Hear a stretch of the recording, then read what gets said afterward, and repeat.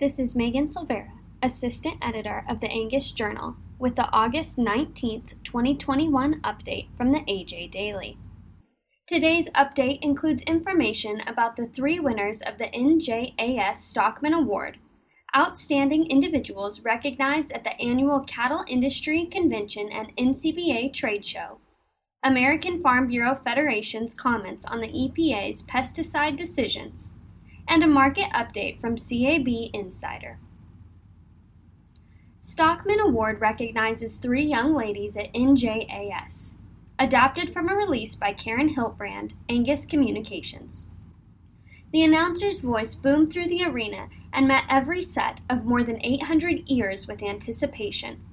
Tapping feet, sweating hands, and pounding hearts filled the arena as Junior Angus members anticipated their names being called for the Angus Stockman Award. 3 of those anxious hearts belonged to exhibitors Molly Hansen, North Dakota, Lauren Walter, Illinois, and Lene Bowman, North Carolina. They were soon to be honored as the 2021 National Junior Angus Show Stockman Contest winners in their respective divisions at the 2021 NJAS in Grand Island, Nebraska. This year, Molly Hansen won Junior Stockman, Lauren Walter took home the Intermediate Stockman title, and Lene Bowman was named the Senior Stockman. To read more, go to angus.org/pub/Angus Newsroom Release List. Best of Beef honored at Annual Convention, adapted from a release by the National Cattlemen's Beef Association. Producers, advocates, students, and organizations representing the best of the beef industry were recognized through a variety of scholarship and award programs during the annual Cattle Industry Convention and National Cattlemen's Beef Association Trade Show, hosted August 10th through the 12th in Nashville, Tennessee. The Top Hand Club is NCBA's member-driven recruitment program, developed to recognize those NCBA members who continually give their time and effort to recruit new members. First place was awarded to Don Schiefelbein, representing the Minnesota State Cattlemen's Association. Second place to Melody Benjamin, representing Nebraska Cattlemen. And third place to Mark Lacey, representing the California Cattlemen's Association. To read more, go to ncba.org. AFBF urges EPA to prioritize sound science in pesticide decisions.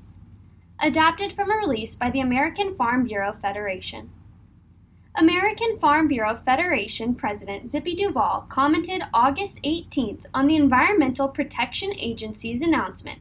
The agency is revoking all tolerances for the pesticide chlorpyrifos. Farmers and ranchers care deeply about the quality of our crops. Nothing is more important than producing safe, nutritious food. So we must be guided by the most reliable determinant of safety, which is science, he said.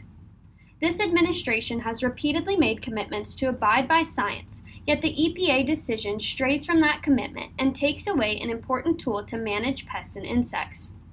We urge EPA officials not to make determinations on pesticides outside of the regular registration review process already underway. The integrity of the registration review process and commitment to using sound science must be prioritized in a decision of such far-reaching consequences.